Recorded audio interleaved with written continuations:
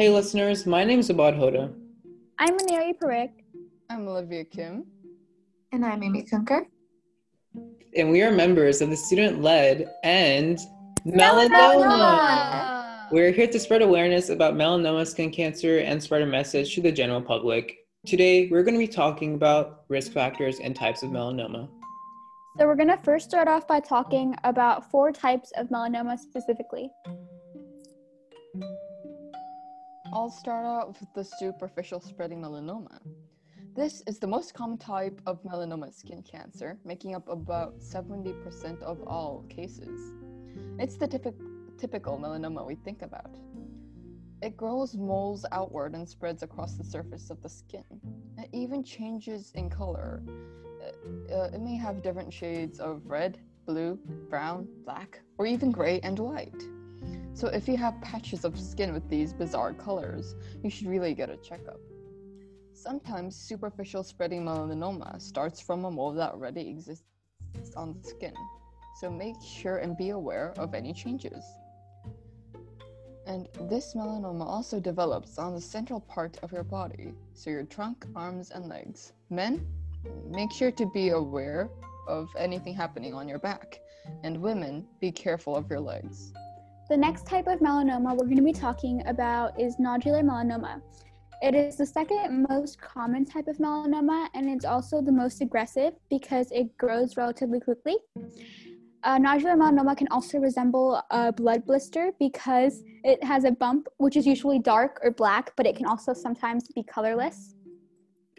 And they usually occur in areas of the body that are exposed to the sun rather than areas that are usually covered. And nodular melanoma has the lowest patient survival rate, making it relatively one of the most dangerous melanomas we're going to be talking about today. The third type of melanoma makes up 10 to 15% of all melanoma skin cancers. It is called lentigo maligna melanoma. Often found in older people, it tends to be a large, flat, tan, and or brownie mark on the skin with an uneven border. You may notice that this is where our ABCDEs of melanoma that we discussed last time enters the equation. If the mark is completely left alone, as it grows older, it will change in color and become darker. And it will start to grow outwards first before going back inwards. This melanoma is caused by a lentigo maligna tumor, hence the name, and this tumor grows in the epidermis. Usually this melanoma occurs on the face, arms, and ears, all areas of the skin regularly exposed to the sun. Last but not least, we have acrolentiginous melanoma, which, contrary to popular belief, does affect people with darker skin tones, such as those of African, Asian, and Hispanic ancestries. Surprisingly, it's not related to being exposed to the sun, and as a result makes up less than 5% of all melanoma skin cancers. It usually appears as a small flat spot of discolored skin that is often dark brown or black. It usually grows outward towards the surface of the skin for a long time before it starts to grow down into the skin, where it develops on the soles of the feet, the palms of the hands, or under the nails. This makes it extremely difficult to diagnose because these places are hard to see. Before we move on to talking about risk factors, I have a fun fact to share. One type, there's like a new melanoma research discovery. I don't know if you guys have heard of it yet, but there's a new type of immunotherapy out there called immune checkpoint inhibition, and it's shown impressive results in some people with advanced melanoma. Do you guys know what that is?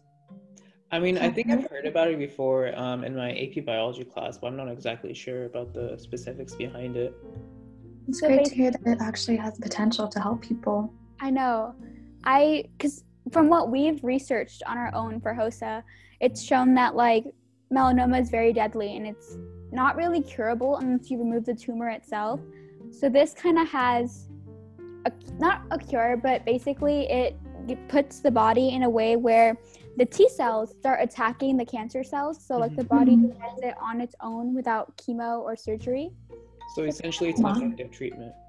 Yeah, but there's still being researched. Yeah, it's still being researched. Hopefully they find like more volunteers to make it effective and such. Yeah. Now we know the characteristics of melanoma. Let's talk about the risk factors. Abad, do you know one? Yeah, so definitely one big risk factor is having fair skin or skin of a lighter tone.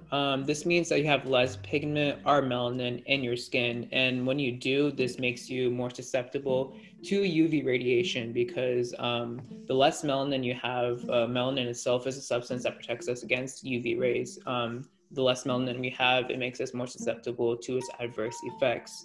And speaking of UV rays hitting our skin, this plays into our second risk factor, which is a history of sunburn. So if you're the type of person to usually have sunburn, you're more likely at risk to get melanoma. Yeah, I've heard that like everything related to risk factors and melanoma has to do with sunlight Mm-hmm. and the UV lights in the sunlight. So Yeah. another one is maybe excessive ultraviolet light exposure. So UV lights can come from the sun or even tanning beds. One of the obvious factors includes having a family history of melanoma, which means that if your parents or grandparents had melanoma in the past or were prone to having skin cancers, then you definitely want to get that checked out.